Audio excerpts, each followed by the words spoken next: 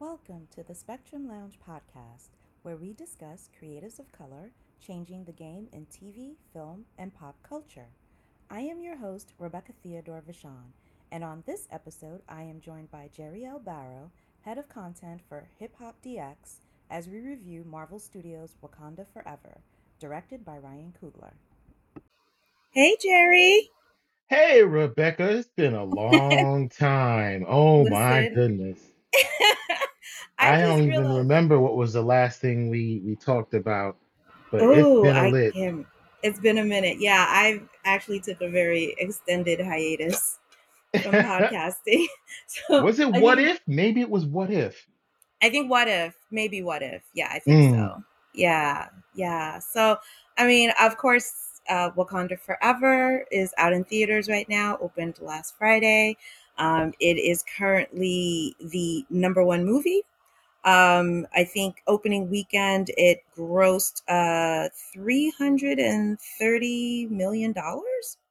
and I think it was $180 of it was 180 Domestic. million of it was domestic. Yeah, Yeah, so yeah. they're already projecting that it's probably going to make another 72 million this weekend, so it'll probably be the number one movie again. um a lot of box office pundits are wondering if it's actually going to make the $1 billion mark, because Black Panther, of course, made 1.3 billion. So the question is, will Mm. the sequel be able to replicate the box office success of the original one? So I don't know. I have my own theories. We'll see what happens. That's a tough Uh, ask. That's a tough ask. yeah. I'll honestly say they shouldn't be expected to, and I don't think Mm-hmm. it will. There's just so Mm-hmm. many factors at play, which is, and the biggest one obviously is Chadwick not being with us. But Yeah. Yeah. Black Panther, the first time something comes out, there's Mm-hmm. all this extra energy behind it and anticipation because it's new, hadn't been done Right. before. Right. So I don't know if it's realistic to expect. I mean, I'll be pleasantly surprised if it does, but I don't think it's reasonable to expect that it's going to match the box office of the first one. People were Right. going back to see that two, three, and four times.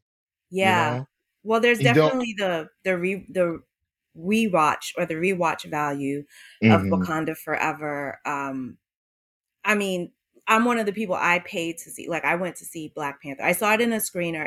I saw a media screening, saw that for free, and then I went back at least four more times, like paid Oh out of my yeah. pocket to see Hmm. that. With Wakanda Forever, I mean, like, number one, when the movie came out, I mean, you and I both agreed that we wanted to kind of sit on it, because you had screened it from last month because you got to interview Ryan Coogler, and I definitely Correct. want to talk to you a little bit about that.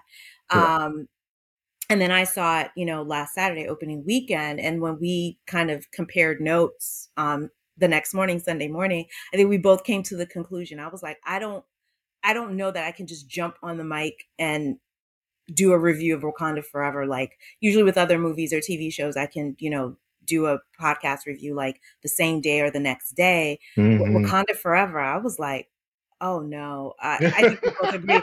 I was like, there's a lot. It was Is it a was a lot. lot. And I mean, I'll be the first to admit that um when I saw it, I was emotional. I cried a couple of times during the movie because I kind of braced myself, and people, there were like little spoilers coming through, so I kind of prepared myself for certain plot points. Hmm. um but honestly, it really didn't hit me until the next night. So I saw it Saturday night, and Hmm. then Sunday night, I specifically remember brushing my teeth. I had just showered, done my, nighttime regimen for my skin.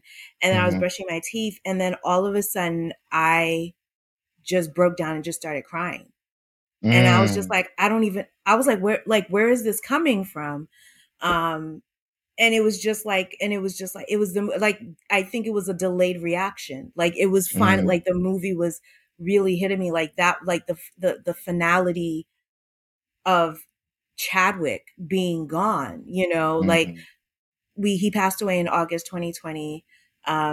He had been diagnosed with colon cancer, I think, as early as like 2016. 2017. So I mean, this was like a 5 to 6 year battle for him. And then yeah, I mean, so we were already dealing with that grief, and then to go back to the movie, and of course they wrote in, his death. They also had T'Challa die off screen, and it was just like, I mean, we'll talk about this. This movie, there was a lot. There was so much grief in this movie, and I think it's different. I mean, yes, there was grief in Black Panther, clearly. With Najubu's death, it was still under the specter of T'Chaka's death from Civil War, but this just hit different.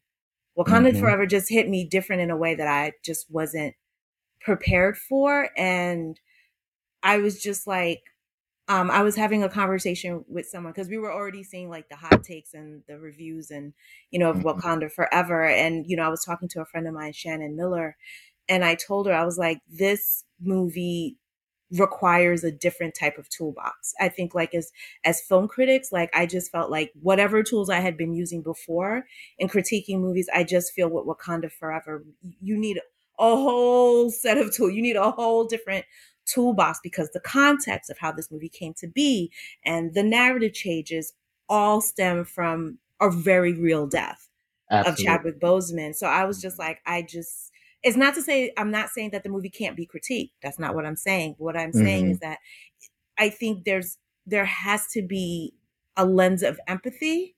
There Mm-hmm. needs to be some context with that. Mm-hmm.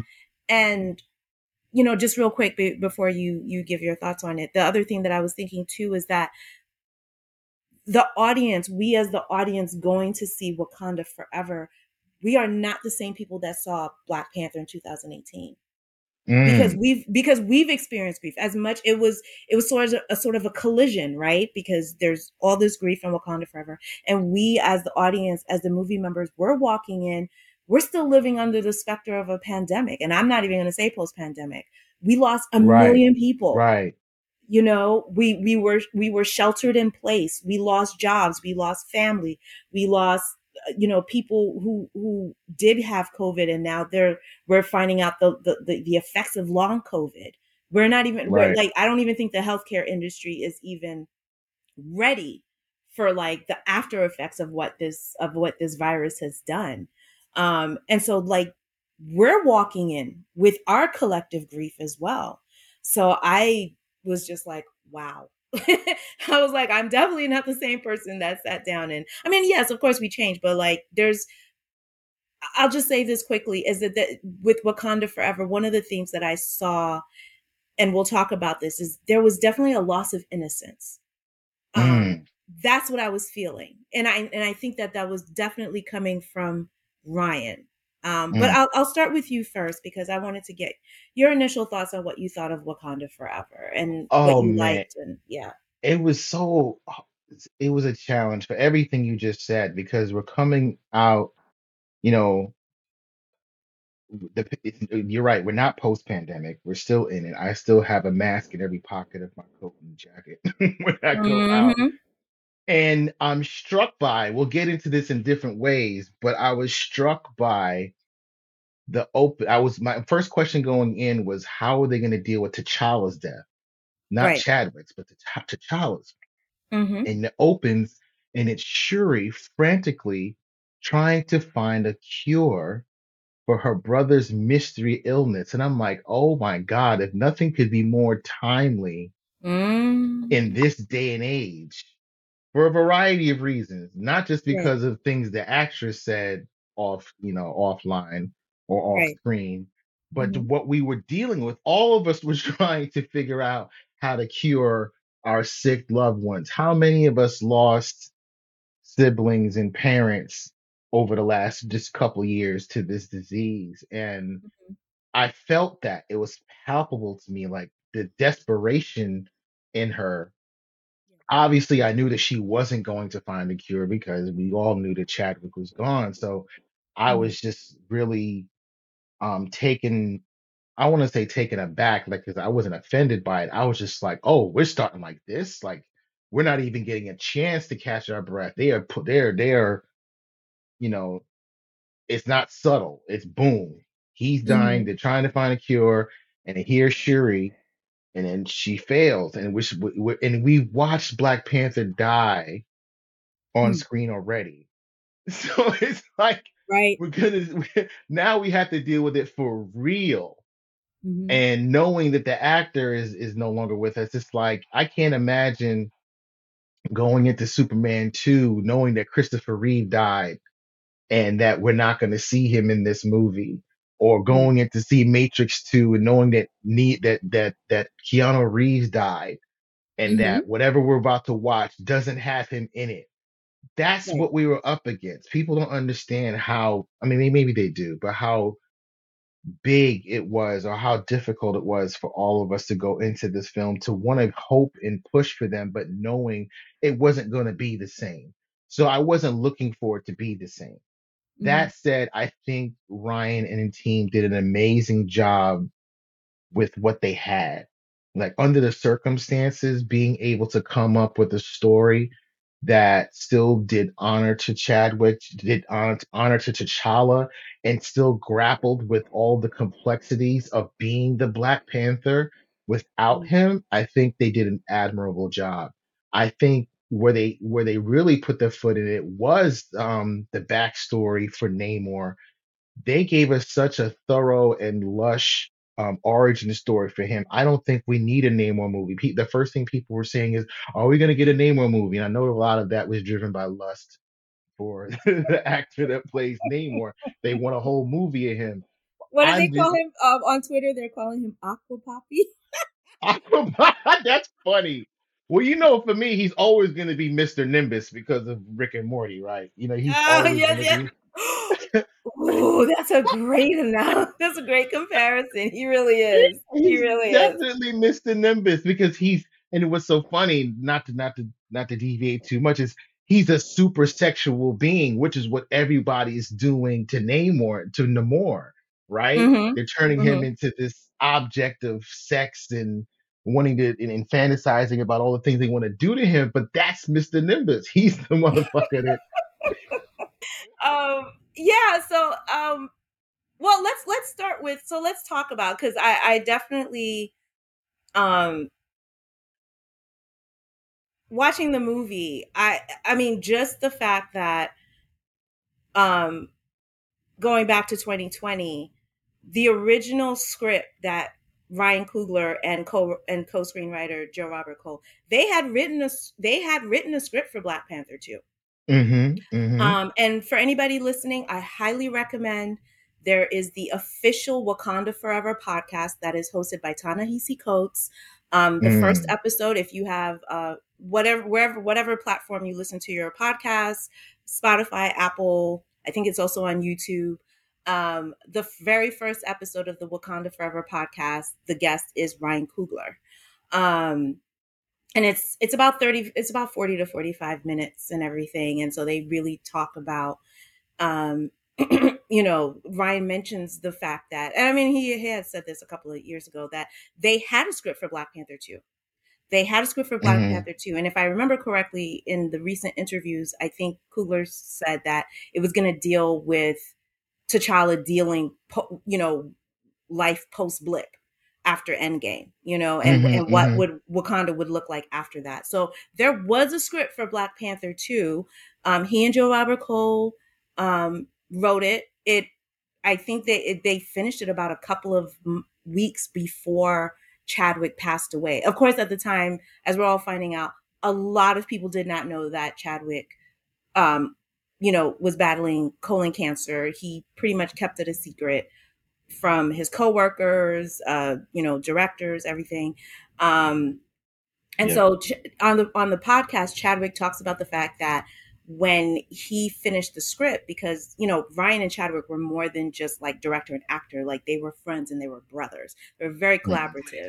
collaborative. So on the podcast, Coogler says that he called him on FaceTime, and to tell him that he had finished the script. And Coogler was like, Chadwick actually asked his wife to leave the room, because they were like, anything that's Marvel related or Black Panther related, you had the NDA. Even he couldn't even tell his wife or his fiance at the time. Right. Right. So he told her to get out of the room, and Coogler said that the thing that impressed him or that he noticed about Chadwick, because they were talking on FaceTime, is that Chadwick looked really tired. Like when he Mm, was talking to him, he was still in bed, right. because he was kind of lying down and kind of held the phone to his face. And then, Ryan was like, "Hey, the script is finished." You know what I mean? Like, I want to Yeah. send it to you so you can read it. And Chadwick was like, I'm just not. I'm just really tired. I'm just not feeling that well. Let's hold off on that. Mm, And Ryan was just like that, kind of, threw him for a loop. Like, what? Like, we were so excited, Black Panther 2. But then seeing how, Chadwick just didn't, like, kind of looked under the weather, he was like, all right, he was a little perplexed because, you know how it is. You're a screenwriter, you write something, you want people to read it to get the feedback of and everything. course. But you And know then, how tired he had to have been to turn down yeah, reading the Black yeah, Panther 2 script. yeah. And You you and I talked about that because when I listened to that podcast, I was on my way back from New York back home to Atlanta, and I was crying, um, mm, because when I think about that, like, I replayed what that must have been like for Chadwick.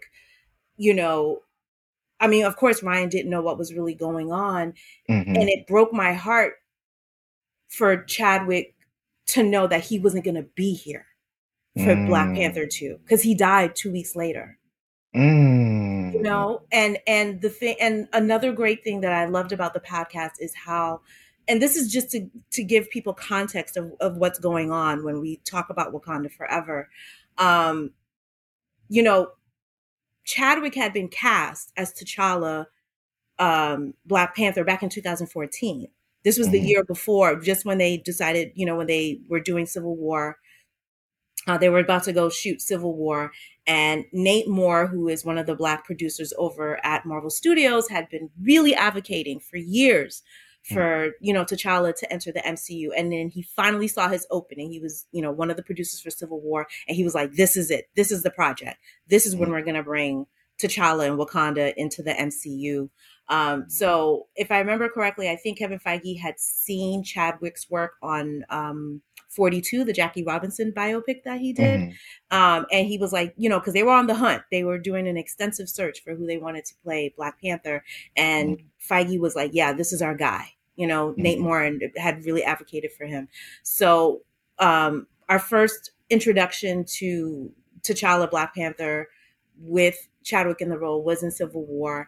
And Ryan, I love that he said this. He was like, I don't think people will understand how many battles Chadwick, behind the scenes, how many hmm battles that he fought. Like, he was literally like an ambassador of Wakanda Yep. and the Black Panther Yep. character. And he was like, Chadwick had to sit in rooms having really uncomfortable conversations with a lot of these executives, because one of the debates was, what accent was T'Challa, Black Right. Panther, supposed to They have? wanted to go From with what some British accent or something. Yes, they said that, and it is Chadwick that advocated. He was like, absolutely not. He was like, if this is a fictionalized African nation that has never been colonized, that has never been touched by imperialism, it makes absolutely no sense for him or any of the Wakandans to have a British accent. They should Right. have African accents, or hmm Wakandan accents. We'll say that. hmm Um, and I think, like, let's think about this. This was before he became T'Challa, Black Panther. This is an actor, he had been working in the business a long time, but he had maybe like a couple of movies under his belt, hmm And I mean, and Ryan said this. He was like, he didn't have the power of a Robert Downey Jr. He didn't have the power of a Chris Evans. He didn't have the power of a Chris Pratt, who could walk into a room and be like, "Oh, this is what I want for my character." You know what Yeah. I mean? Like, this Yeah. is, they're like, "You're a newbie," but hmm and remember, he didn't have Ryan at the time. So Right. he was fighting. So Ryan was like, he was fighting these fights before I even got there, hmm And so once Ryan came on board. So from what I understand, Ryan was brought on to, when they finally decided to do the Black Panther movie. They saw the reaction to T'Challa, Black Panther, and Civil War, and they were like, "Yeah, we got a green light a Black Panther movie immediately." And Hmm. then, of course, that brought on the hunt for a director. We know that Ava DuVernay had taken a meeting with them, but Hmm. their visions just didn't mesh. And Hmm. then I think that was when Creed 2 came out. Hmm. And then everybody had been talking about that. And then that's how Ryan got the job. I think, he came in with his presentation. They were like, yeah, okay, this is good. And Ryan and Chadwick met and they just got along amazingly. Hmm. Hmm. So this is all to say that, like, for Chadwick, the like, I understand the recast T'Challa campaign. I understand the motivation for it, but I also understand that for so many people, Chadwick Boseman is Black Panther. They're enmeshed. And Hmm. there's a reason for that. It was more than, oh, I just took the role. It was no, he was an advocate. He was a fierce advocate he was very protective of this character and the depiction of Black people in this movie. And because of the relationship that Ryan had with them, I mean, it was something that they created together. Yes. Um, so we feel that, like, in Wakanda Forever, there's just this sense of loss. Like, Yep. the center has been lost, and so it's just like, it's almost like this vacuum where you're just circling around, like, this hole of nothingness. You know what I mean? And Ryan is just trying to, now that Chadwick had died, he had to create a whole new script. Yep. I can't even That's imagine what that's like. crazy. Like Yeah, you lost, yeah. and it's not like you lost, and this is not to diminish anyone's death. You didn't Hmm. lose a character who was like third or fourth down on the call sheet. This wasn't like the Matrix trying to replace the Oracle, right? Right. This was you were replacing this is your lead. Hmm. This was your lead character, an actor who was now gone that you now Yep. had to move on without. I Hmm. can't think of another franchise or film or any project, with the exception of maybe was it Spartacus, Hmm. that Yes, Andy Whitfield. had to Yep. pivot after the Woo. loss of their star in this Hmm. way. But even with Spartacus, they had more time. And it wasn't Yeah. all the context and everything wasn't attached to that one character the way it was with Black Panther. He took, and as an impossible situation as it was, I couldn't think of anyone better suited to take on this particular challenge than Ryan Coogler. And I think Yeah. he did, for the most part, he did the best he could with what he had. He Yeah. got obviously stellar performance out of Angela Bassett. I love me some Nakia and Okoye. I think Letitia was good. Was she Hmm. great? No, but I think even Letitia will tell you she was just good. Hmm. I think she did what she had to do to um, honor Chadwick and not fumble. But Right. I don't know if we want to go that far yet. But I'm not convinced she wants to keep doing this. Okay, so I think, yeah, I definitely want to put a pin in that because I want to talk yeah, about the ending and yes, what the future of the Black Panther, at least by the ending. So just letting people know that mhm. this is going to be a very spoilery, heavy review. So if you've not seen Wakanda Forever, please shut this off. Turn this off and come back. But Mhm. again, spoiler alerts, we're going to be talking a lot about some of the themes. And because when I thought about it, it was like, I don't want to just do like a regular review of like, oh, I liked it, Mhm. and because I think this movie is unique, and it's exactly for what you said, in the fact that this is a franchise that literally lost its lead actor just one movie in. I think there was a motivation for Ryan, um, because he loved Chadwick so much. He knew that he could be the only one, and rightfully so. He was like, I have to be able to send him off, both Mhm. Chadwick and both the character of T'Challa. Um, and I can't even imagine, like, how do you sit there? You're like, oh gosh, I got to think of a whole new story. My lead actor is gone. And it's like you said,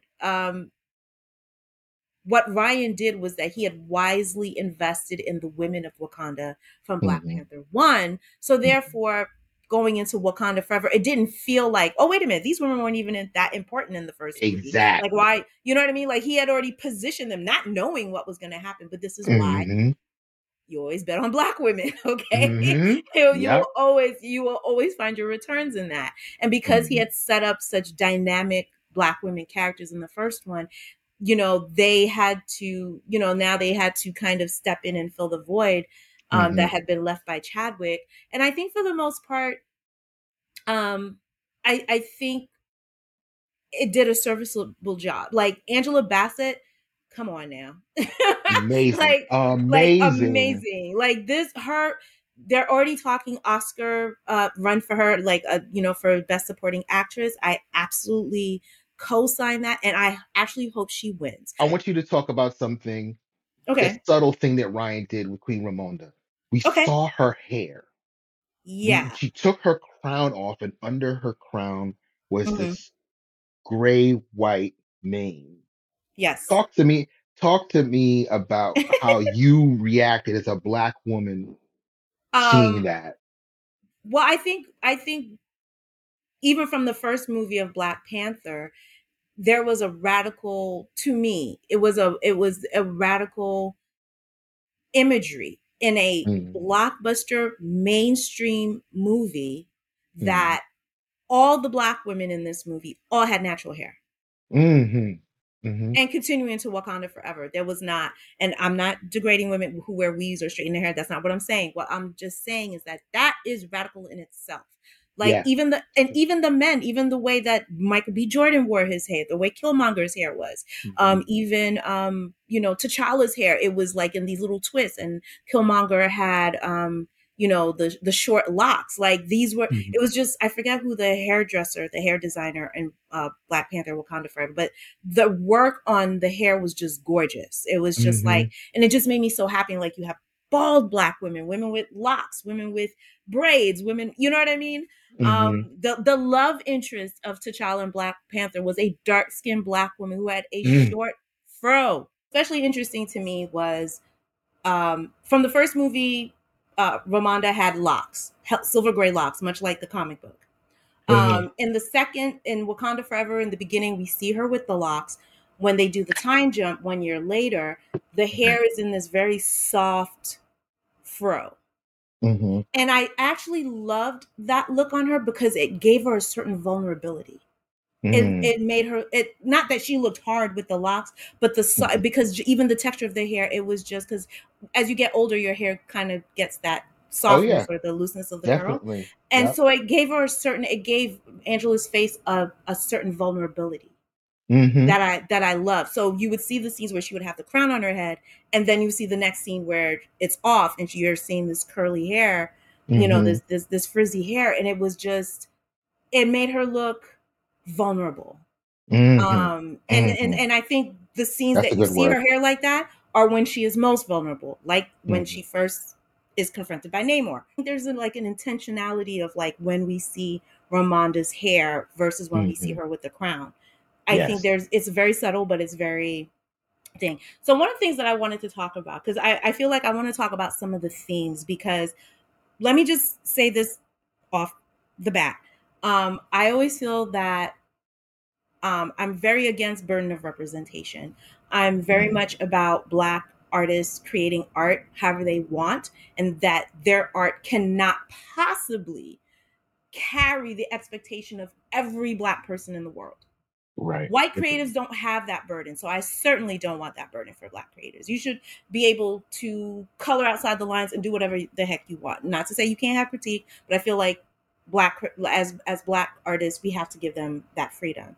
Um, so that being said, when I look at Wakanda Forever, I think you can absolutely enjoy it on the level of it being a comic book movie, much like you can enjoy Infinity War or Ant-Man and the Wasp or whatever. You should absolutely be able to do that, and nobody should be able to shame you for that. Mm, Okay, so on that level, sure, lots of adventure, lots of especially with the introduction of Namor and the Talokan, it works, right? Like that's you're gonna get your Marvel movie. That being said, mm, what the more that I've been thinking about Wakanda Forever, I really feel like, yes, besides the theme of loss and mourning, I feel like Ryan was really like, we need to have some conversations. We need to have Mm, some very uncomfortable conversations, Black people. Because mm. the more I would think about a movie, and then I would just be like, oh, oh, and it was just like Like there. what? Like where do you think he was going? Okay, so let's talk about this one. So let's tackle this one first. Mm, Going back to like the way we said that Ryan Coogler, now shifted or pivoted towards the women, the Black women of Wakanda, and wisely so. So when we saw the first trailer, right, that was the one that had that beautiful mashup of No Woman, No Cry. mm-hmm. And so what we got, right, and of course, once we see a lot of these scenes in the trailer, now when we saw the movie, they were totally out of context, which I loved. Right, Like when Ramonda gives that speech, haven't I given everything? right, It's not what we thought it was. I thought right, she was talking right. to these, ashy People at the white people. UN. Right, right, Yeah, right. it's something else, but we'll get to that scene. But Mm-hmm. anyway, what happened was like when we saw it, it was this beautiful, like Black women were just so hype. It was this gorgeous vision of like a Black matriarchy. We have not Mm-hmm. ever, or like a Black woman monarchy, right? We see images of Vermonda sitting on the throne. We're seeing the Dora Milaje. We're seeing Okoye kick ass. We're seeing, what I mean? We're Mm-hmm. seeing all of that, and I was just hyped up. Like my estrogen levels were like, and I was just like, yes, this is it. Black girl magic, black girl magic, black girl magic. You And know then they were all Ryan on the same cycle on that set. They all must have synced been, up. all synced up, you know. And then, and then what Ryan does, and I'm really sitting with this now, and I had to sit with this, is that he was like black girl magic, but wait, because let's talk about what Black women in power could really look like. Right? Mm-hmm. So you have this country that's never been colonized. The Black women of Wakanda don't have Black girls growing up in Wakanda, don't have the experiences of Black little girls growing up in America or other parts of Africa or South America or Europe. You know what I'm saying? So Mm-hmm. you're growing up where you in a world where you see yourself reflected every day. You're seeing women in positions of power. And from what I'm understanding, Wakanda is egalitarian. It seems like there's really no sexism there, right? So the double monsters that Black women have, the double-headed dragon that Black women have to slay, as far as sexism and racism, doesn't exist in Wakanda, right? Mm-hmm. Right. Now that being said, now these women have room to play. They have power, Mm-hmm. right? But what does that look like?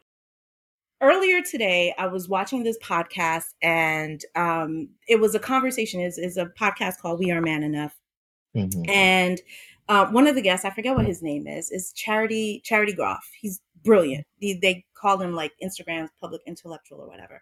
And anyway, Mm-hmm. he was talking about a book that he had read called The Pedagogy of Oppression, right? And it was written by Paulo Freire. And Mm-hmm. so during the discussion, during this podcast, they were talking about like, how do we dismantle sexism and racism and all these, like all these power dynamics?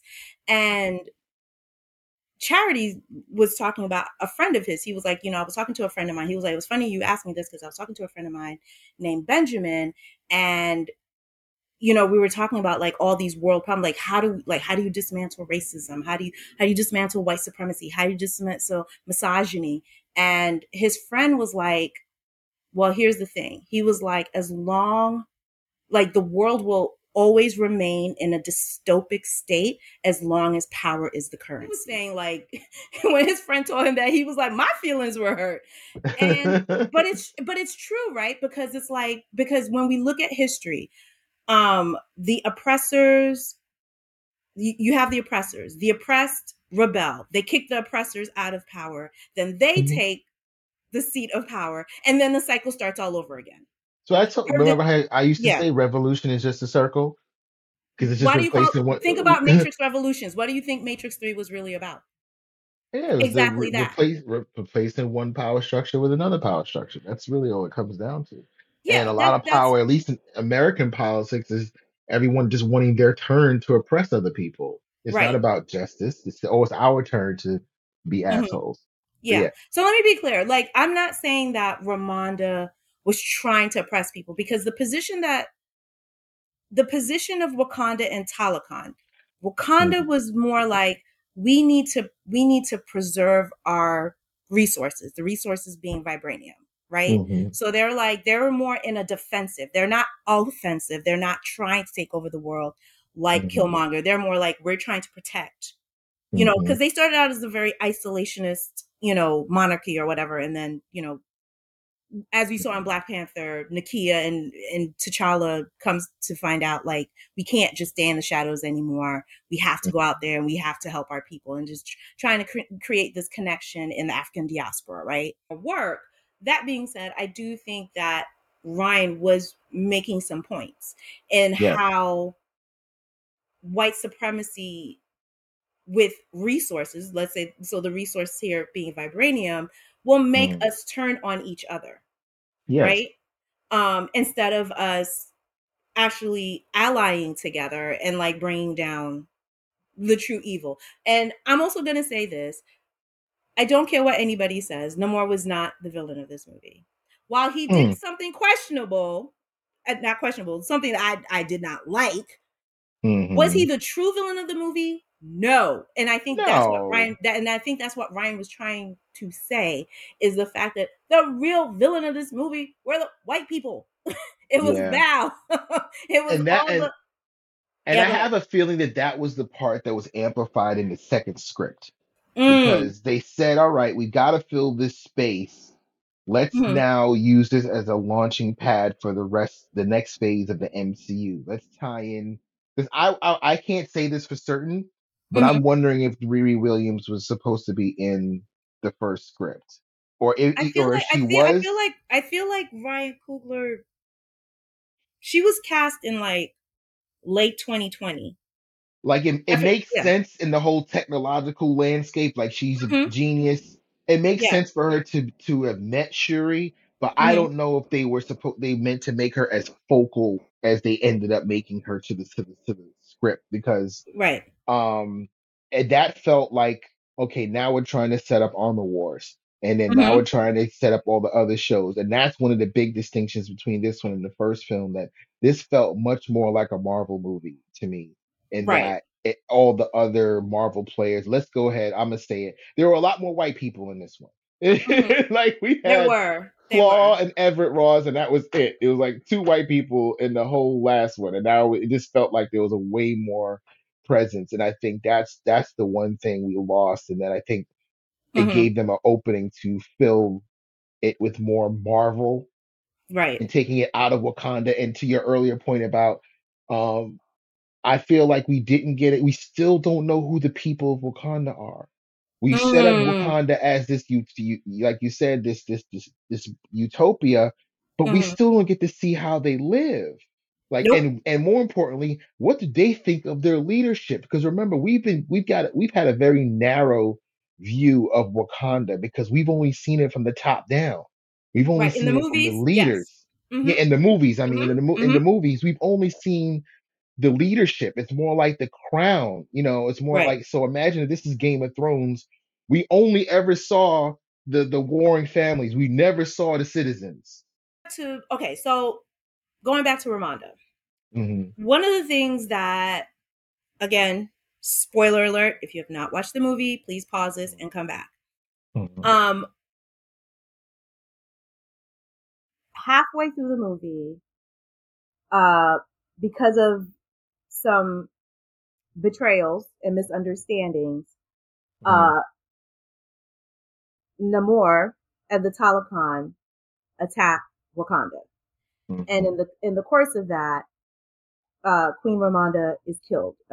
Basically, he throws like these water bombs, like he basically Yeah. floods the throne room, and Hmm. then Riri, who was with her, who was with Ramonda and Riri fall into this water, and she saves Riri from drowning, but she ends up drowning herself. Hmm. That was a lot, and I don't agree with their decision to kill her. I don't. I agree with that too. So I know that there Hmm. was an article that they interviewed Angela Bassett, because I thought, well, maybe Angela Bassett wanted to opt out of the franchise. Maybe she didn't want to be there anymore since Chadwick wasn't there. But it Like a seems, cottonmouth situation. yeah, but it did seem that, based on the article, she was just as shocked when she got Hmm. the script, and Yeah. she basically called Ryan and was like, "What are you doing?" She was like, "You can't kill Queen Ramonda. Like, you will ruin Right. the Right. day." And Ryan was Right. like, Ryan was calm. He was like, "Listen, I got this. Like, trust me on this one." So Mm. there's two ways that I'm going to look at this, and then you tell me what you think. Now, Okay. for me, I still agree with you. I don't feel that, because of course people are going to be like, it was basically a mirroring the way T'Challa lost his father in Civil War. That's what kind Hmm. of, made him really step into the role of Black Panther. And so they Right. were kind of mirroring that with Shuri, using the death of Ramonda to kind Hmm. of, because at this point, Shuri didn't want to take on the mantle of Black Panther. She was just like, Right. I don't really. And also, remember from the first Black Panther, the purple, what was it? The herb? The heart shaped Um, herb. the heart-shaped herb had been destroyed by Yeah. Killmonger, and so Hmm. there was none left. And so Shuri had been trying to replicate it, but it wasn't working. And she was like, I just, and when with T'Challa dying, she was like, there's no more Black Panther. We don't need that and stuff. But now with her mother dying, she was motivated. And I want to talk about this after we talk about Ramonda. She was now motivated mostly for vengeance, to avenge her mother. And so now she decides to take on the mantle of Black Panther after Ramonda dies. But then, like I said, you're sitting in your thoughts. I'm processing. I'm Hmm. processing. I'm Hmm. processing. Right. And Right. then I came across a tweet. I'm going to read the tweet to you. Hmm.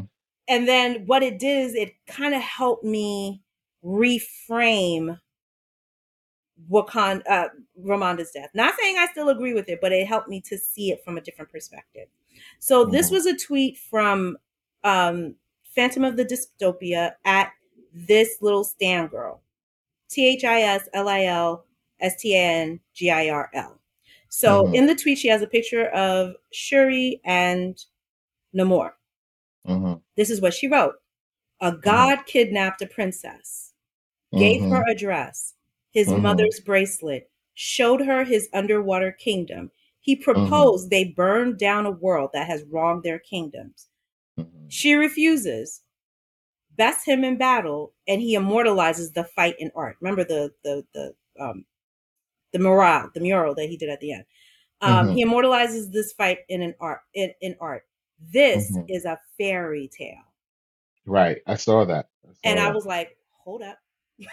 So then I read that tweet, and then I replayed the actions of, and it's exactly that.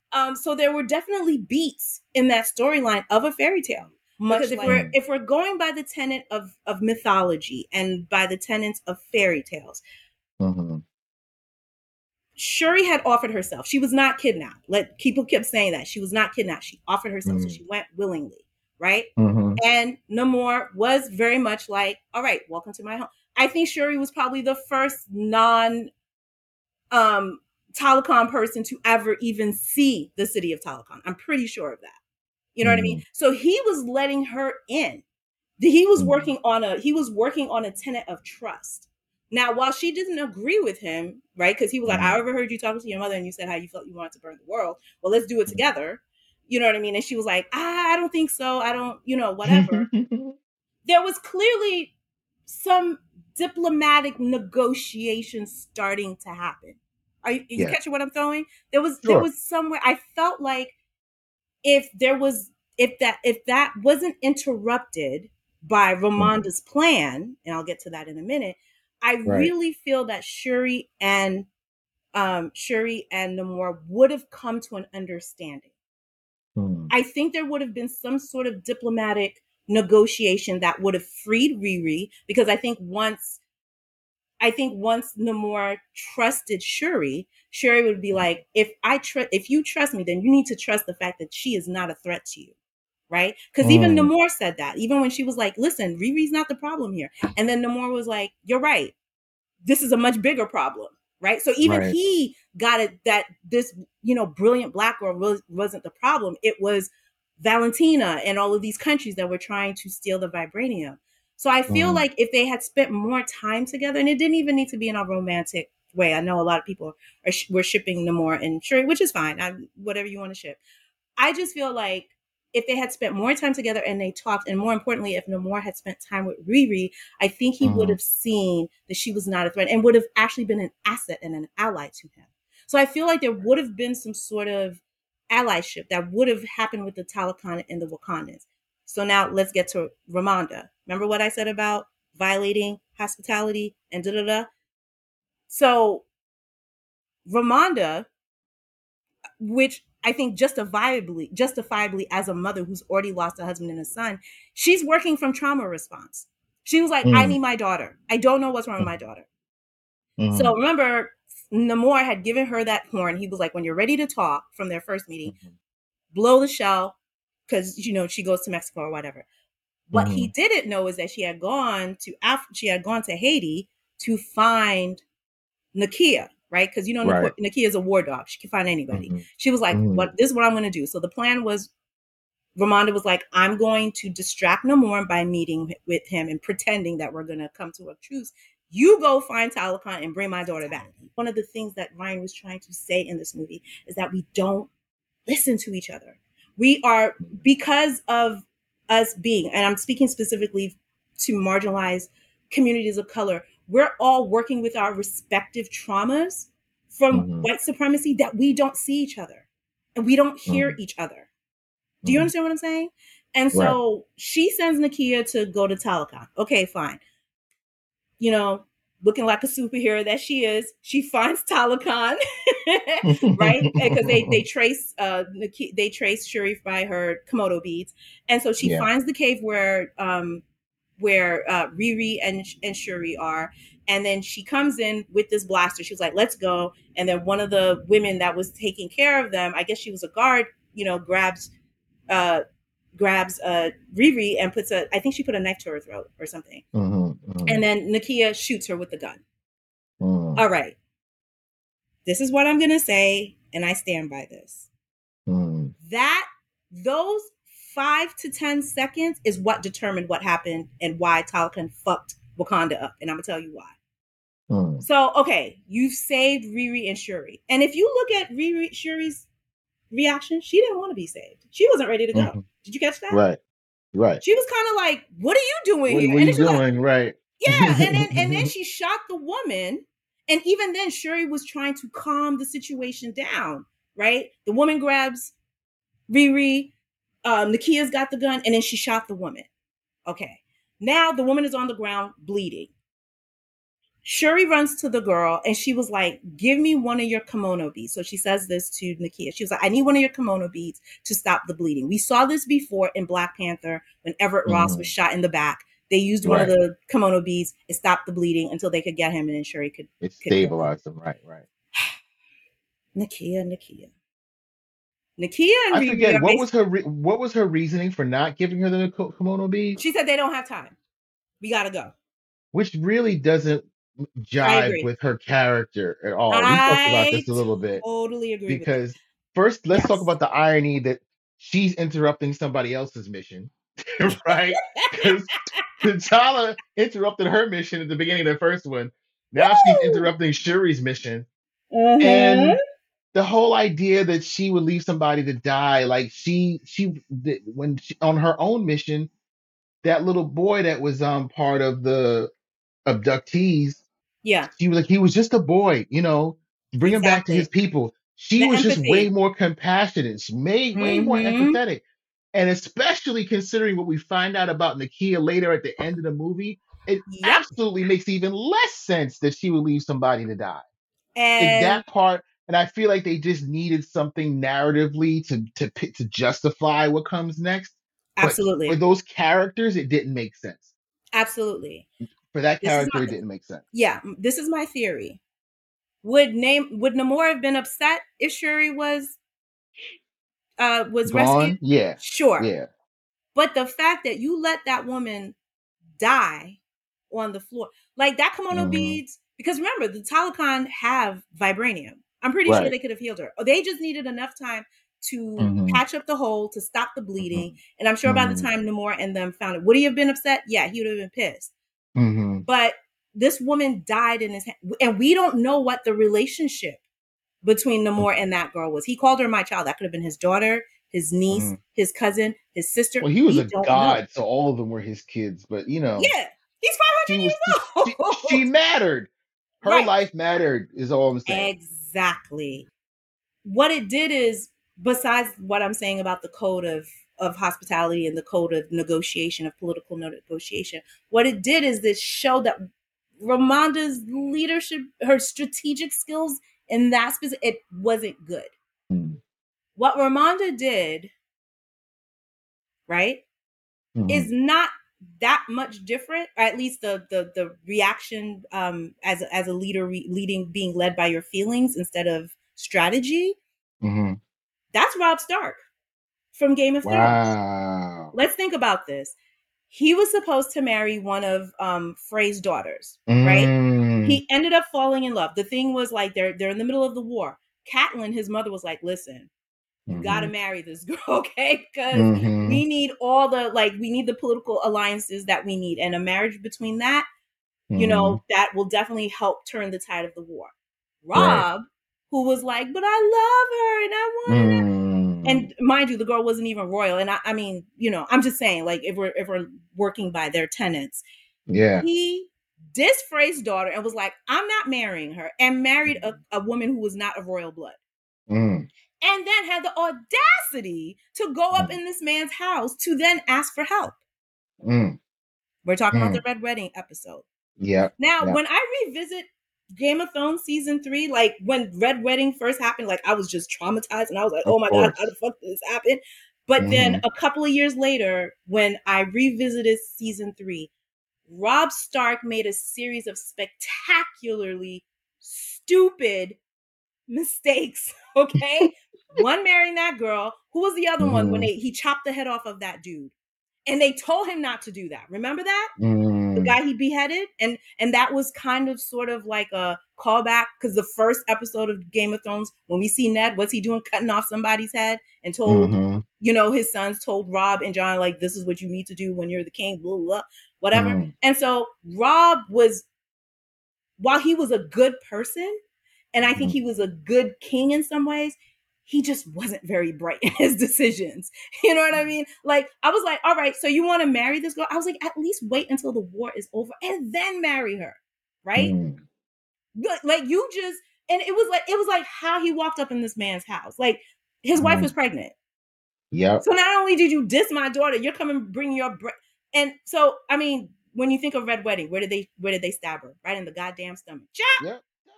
They're like, yeah, they're like, we're killing the bloodline right here and there. Mm-hmm. You know Yep. what I'm saying? And so it was like, while I felt for Robb and I loved Robb, but he Mm-hmm. was flawed. He was Yep. led by emotion. And the thing is, when you're a king, sometimes, or when you're on that throne, you have to make a set of difficult decisions, right? Mm-hmm. I'm certainly not saying that Ramonda should have let Shuri die. Of course, that's her daughter. Of Right. course, I understand that. But again, she wasn't harmed. Mm-hmm. Namor told her that. He was like, "She's good. Okay, so let's talk." I feel that if she had not activated that covert mission by Nakia, I think things would have played out differently. Right. But they wouldn't have had the conflict to move the story forward. At Right, least not this right, version.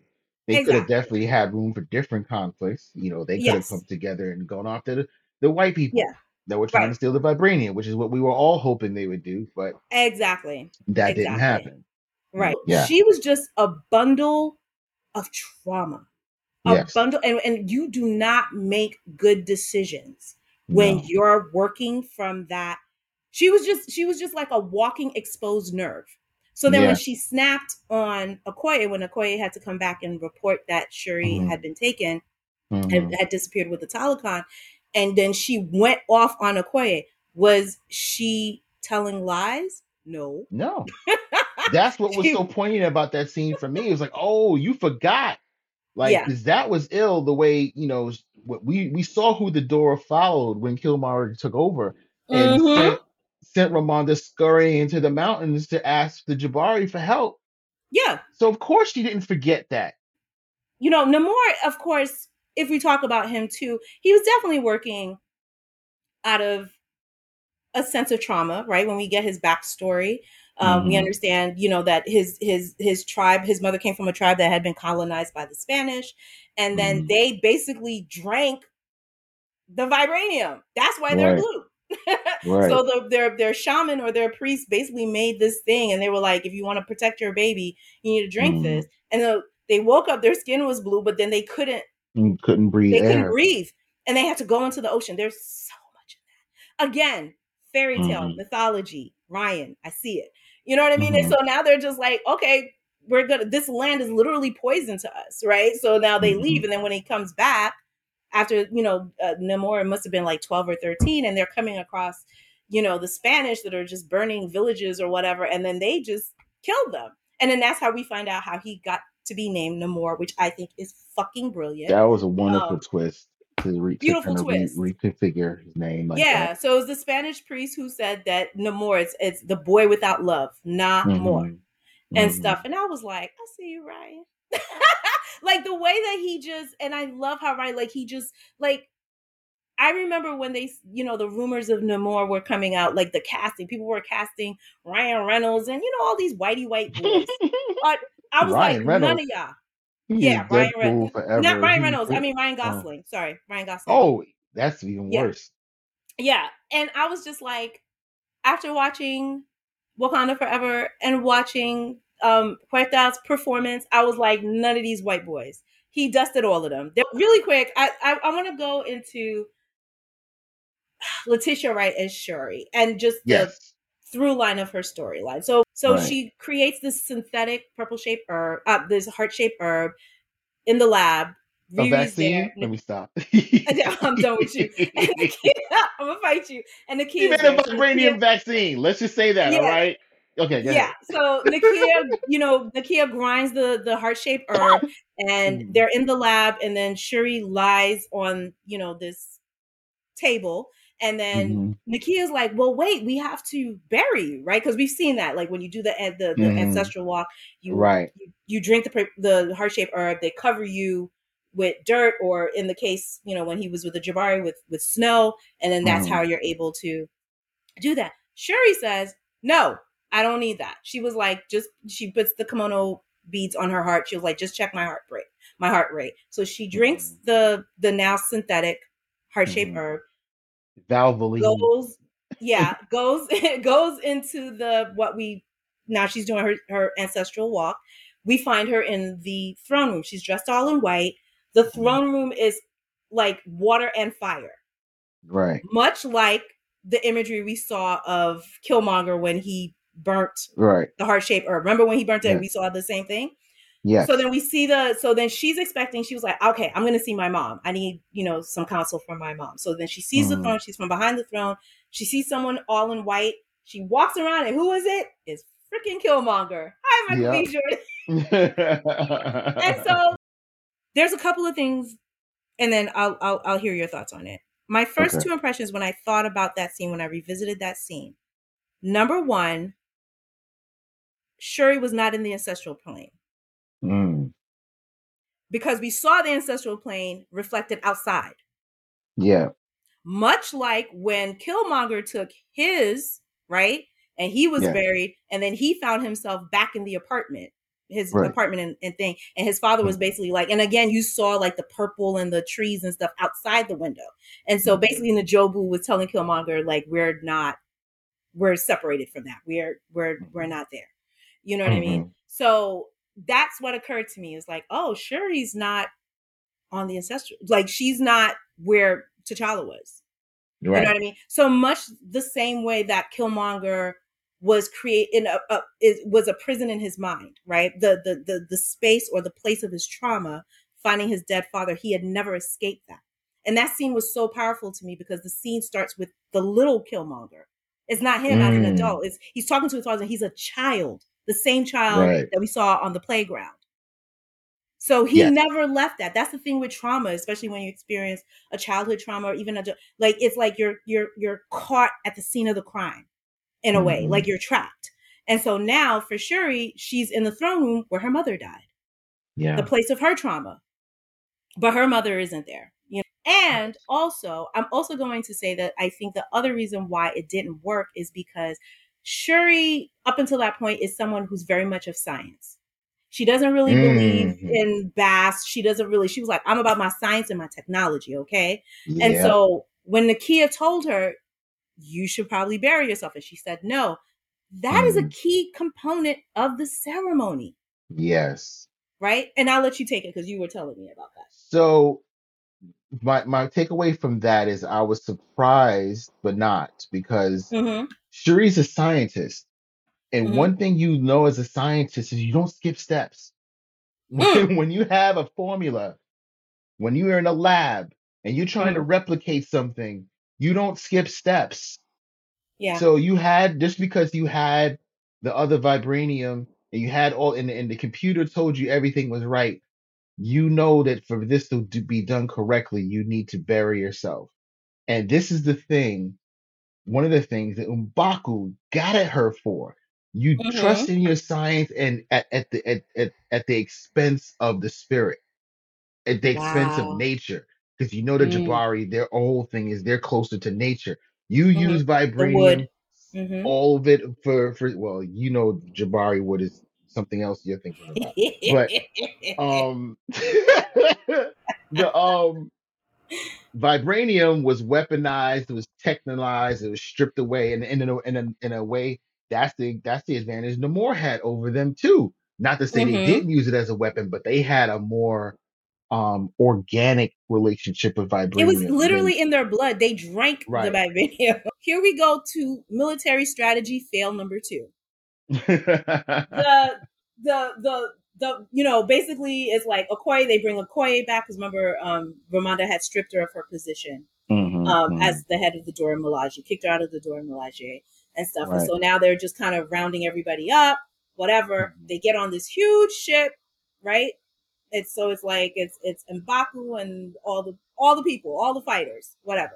And then, led by Shuri, and they're like, we're gonna, go into the middle of the ocean.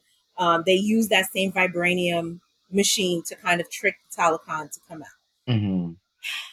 This And is where I'm totally gonna say, misused the mid and totally misused the Midnight Angels, I must say, and or music. I was like, I was or waiting for that. underused or Underuse. underused. Can we just talk about the total underuse of Michaela Coel as Anika? This just bothers Yes, me to no her end. and the Midnight Angel, yeah, or the whole Yeah, thing. She just, but I have a I, feeling that that's one of the things because of the pivoting. I think she probably had a bigger mm, role in the second movie, in the original yeah, movie.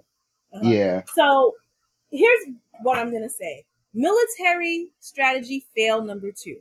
All right, mm. you're like, we're on this. I'm assuming this ship was made out of vibranium. They go out to the Mhm. middle of the ocean. They fight. Why are you trying to fight them in the middle of the ocean? They own the ocean. Why? Why? It doesn't matter You how touched powerful the they. ocein. What do Oh you my mean? god. You touched the ocean. It's Mr. Nimbus's domain. You landed in the ocean, Morty. I was just looking at it, I was like, and I understand that they were trying to set it up for some big fight, but it didn't make sense. I was like, this No, ship, do you understand what's under, like, they basically control all the sharks, the whales, all the right, underwater sea right. life. They control it. And you saw how easy they took off the ship, right? It was like, I mean, it was what it was. It was brown on black violence. It was like, it was kind of like, what do you want me to say? Mhm. It really wasn't climactic to me. I mean, in any No. real way, it was just sort of like, I think we kind of knew, like, okay, the way it is. I mean, Black Panther's gonna have to win this fight, right? I mean, you know what I They mean? needed a Yeah, conflict. They needed a right. conflict, but it wasn't the conflict we all wanted because they're not ready Mm-hmm. for the CIA and the white people to get their ass whooped yet. Because we all know if Right. the final act was the Wakandans and Namor's Mm-hmm. people Mm-hmm. teaming up against the rest of the world, it's a wrap for the rest of the world. Then you don't get phase five. Ryan Coogler deciding to end this film in Haiti was incredible to Woo! me. Let me tell you that I Yeah. cried. Well, because we first saw when Ramonda went to go get Nakia to save Shuri. That was in Mhm. Haiti.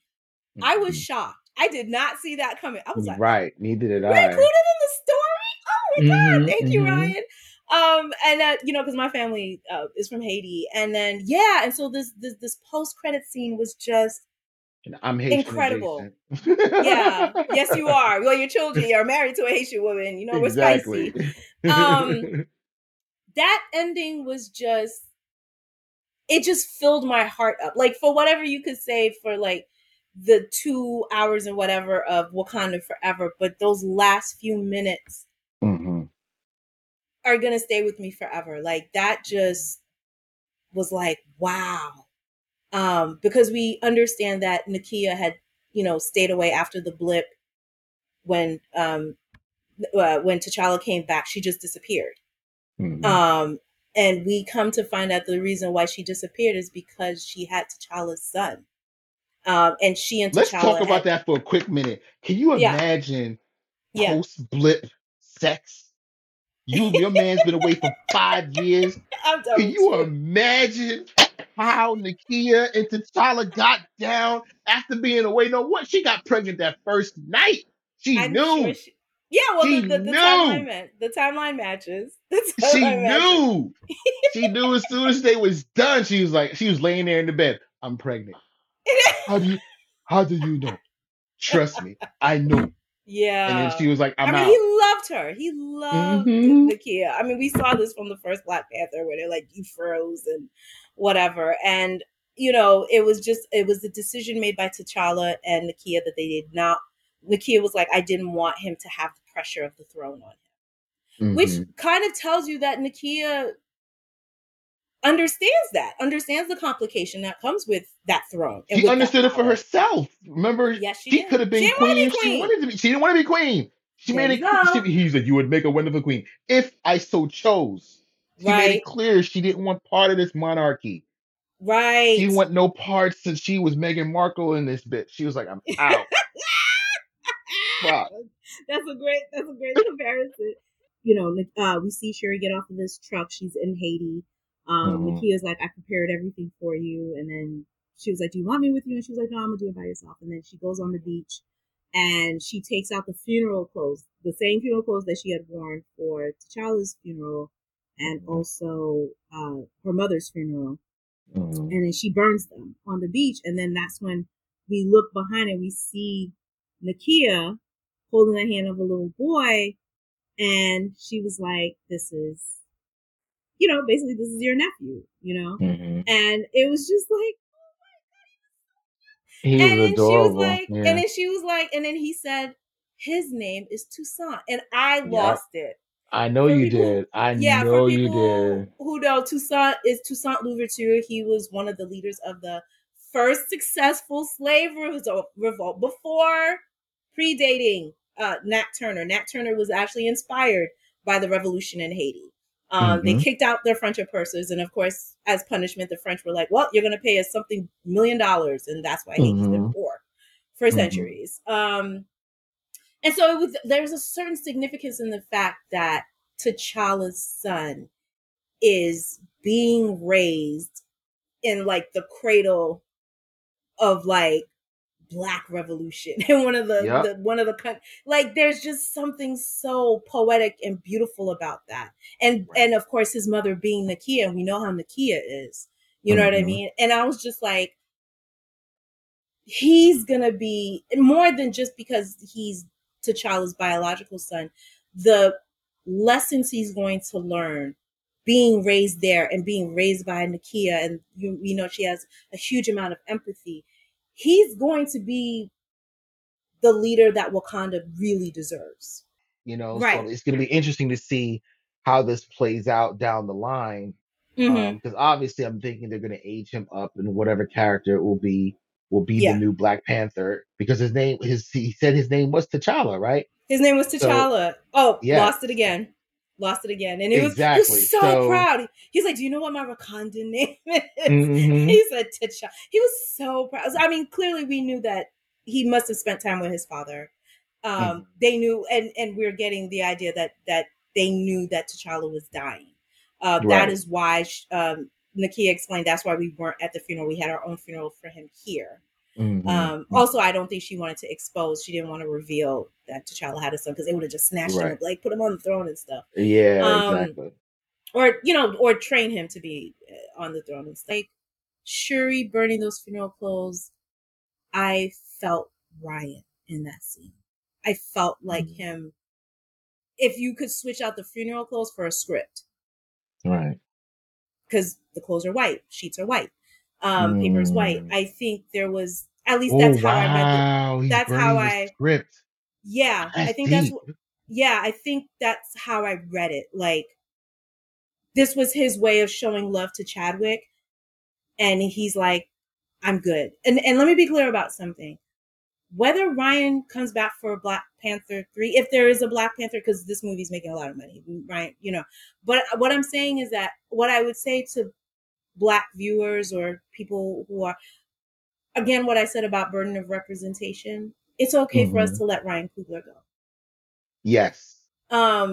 If he decides not to come back to the Black Panther, if they want to continue doing it, that's, whatever, that's up to Disney. They own the rights. Ryan doesn't own the rights.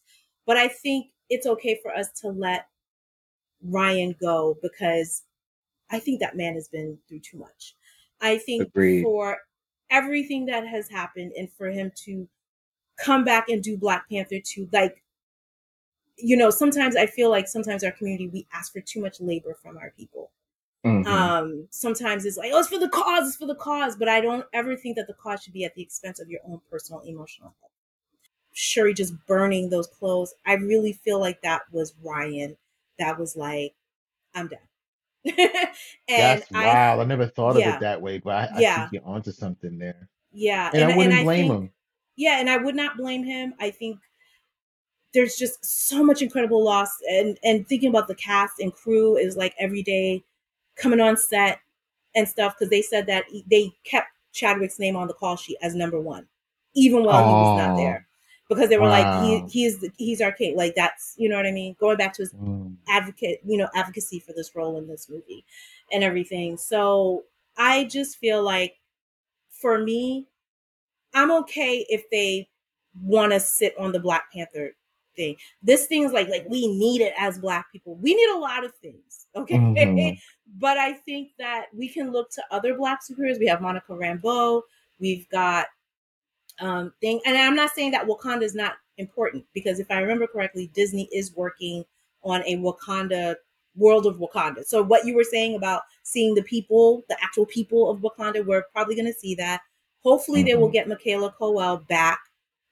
Seeing as she didn't get enough screen time, I would love to see this relationship with Anika and Ayo actually fleshed out in the Hmm. series. And I Hmm. think there's a lot. I think there's a lot of cool stuff you could do with the world of Wakanda. I think there's a lot of things that you can continue to do.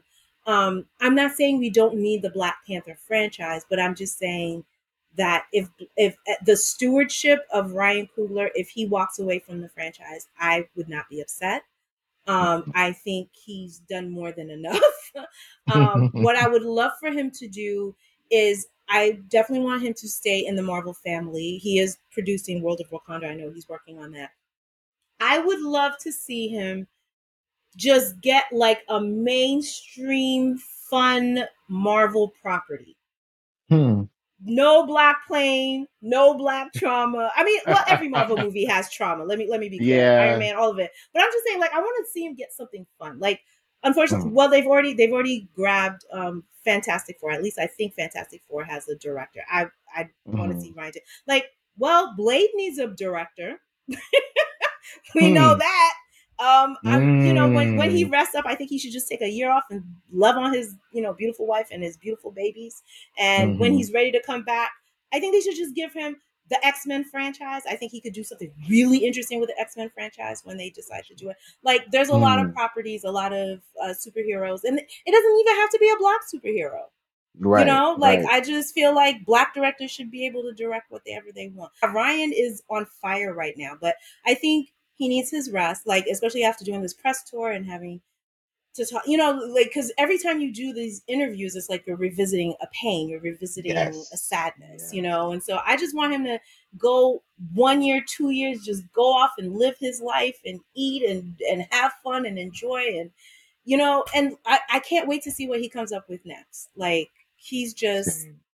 he's wonderful. Like he's just I don't know. He's like he's just a very unique director. Like I put him with like Barry Jenkins as far as in the fact that how they have this deep love and empathy for Black people and how it shows up in their art, right? And I'm talking Black because we see it with Ava's work too, but I'm talking about at least Black male directors and specifically how they treat Black women in their movies. Hmm. I think a lot of other Black male directors could take some notes from these two men, Yes. that you don't have to hate Black women, you know what I mean?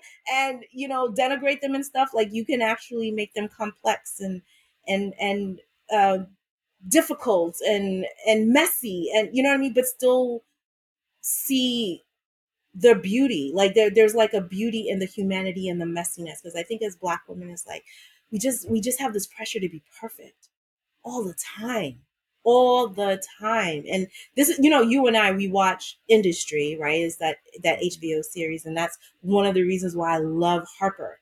She's the She's Black woman messy. protagonist. Oh, she's so messy. This girl, she fucks, she takes drugs, she lies, and I'm like, and I'm here for you, Harper. And yet, how they write her is like you root for her. You know what I Hmm. mean? And I love that. But yeah, but like with Ryan, I just feel like he has a deep love for Black women. Like I interviewed Hannah Beachler, the production designer, and she said that she was like, Ryan Coogler loves Black women. Do you hear me? And Hmm. she repeated it again. She was like, he loves Black. She was like, he's got a Black mama, Black wife, Black. He was like, She was like, I've never worked with anybody like a Black male creative that just gave me space to play like that. You know what I Hmm. mean? And just and trusted my judgment and didn't question my, like he might, be like, okay, do we want to do this? But he was like, he never belittled people. So I've Hmm. never heard a bad word about Ryan Coogler, honestly. Especially from Black women. Lupita loves him, Danae loves him. The fact that he cast Michaela Colwell, like the other thing that I love about Ryan Coogler is that he's not intimidated by being surrounded by strong and powerful creative Black women. You Yeah, know, I love that. I love that about him. So, and for again, sure. people are free to critique Wakanda Forever. That's, whatever. We've seen some wild takes. But I just feel like, again, um, I just couldn't approach this movie as any like regular superhero movie.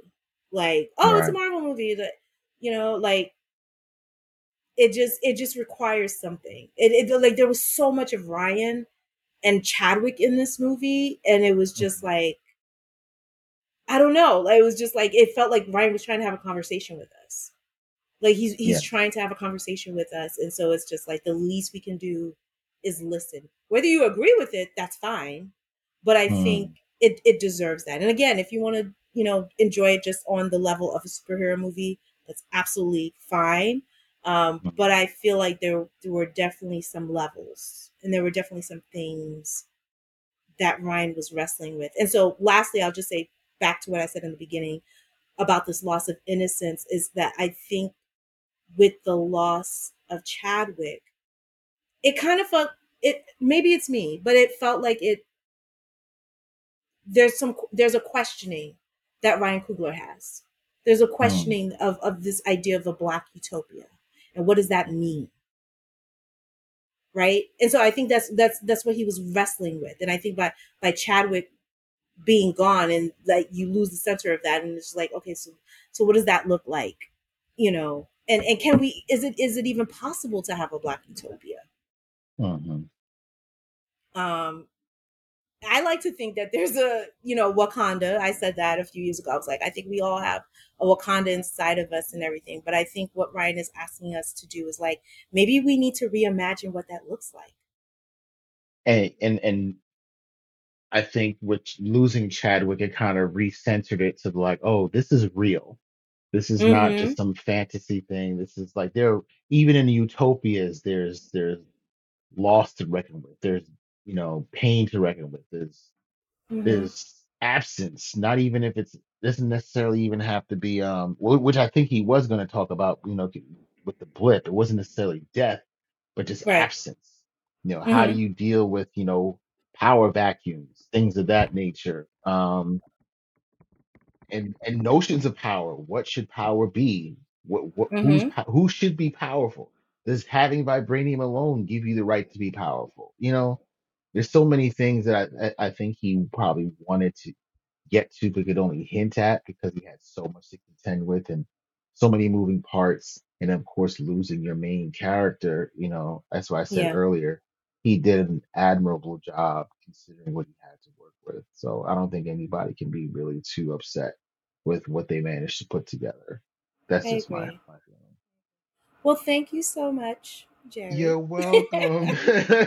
I just felt like, because I was thinking about like who I wanted to do this with, like who can I talk to, and it was just like I just needed somebody who could just have the patience to really sit with it, and not somebody who's Hmm. like a Yahoo MCU fan, like yes, I love Black Panther, and just Right. don't want to critique it. But it's like I think we can talk about it, we can critique it, we can appreciate the things that we loved, and we can talk about the things that you know what I mean.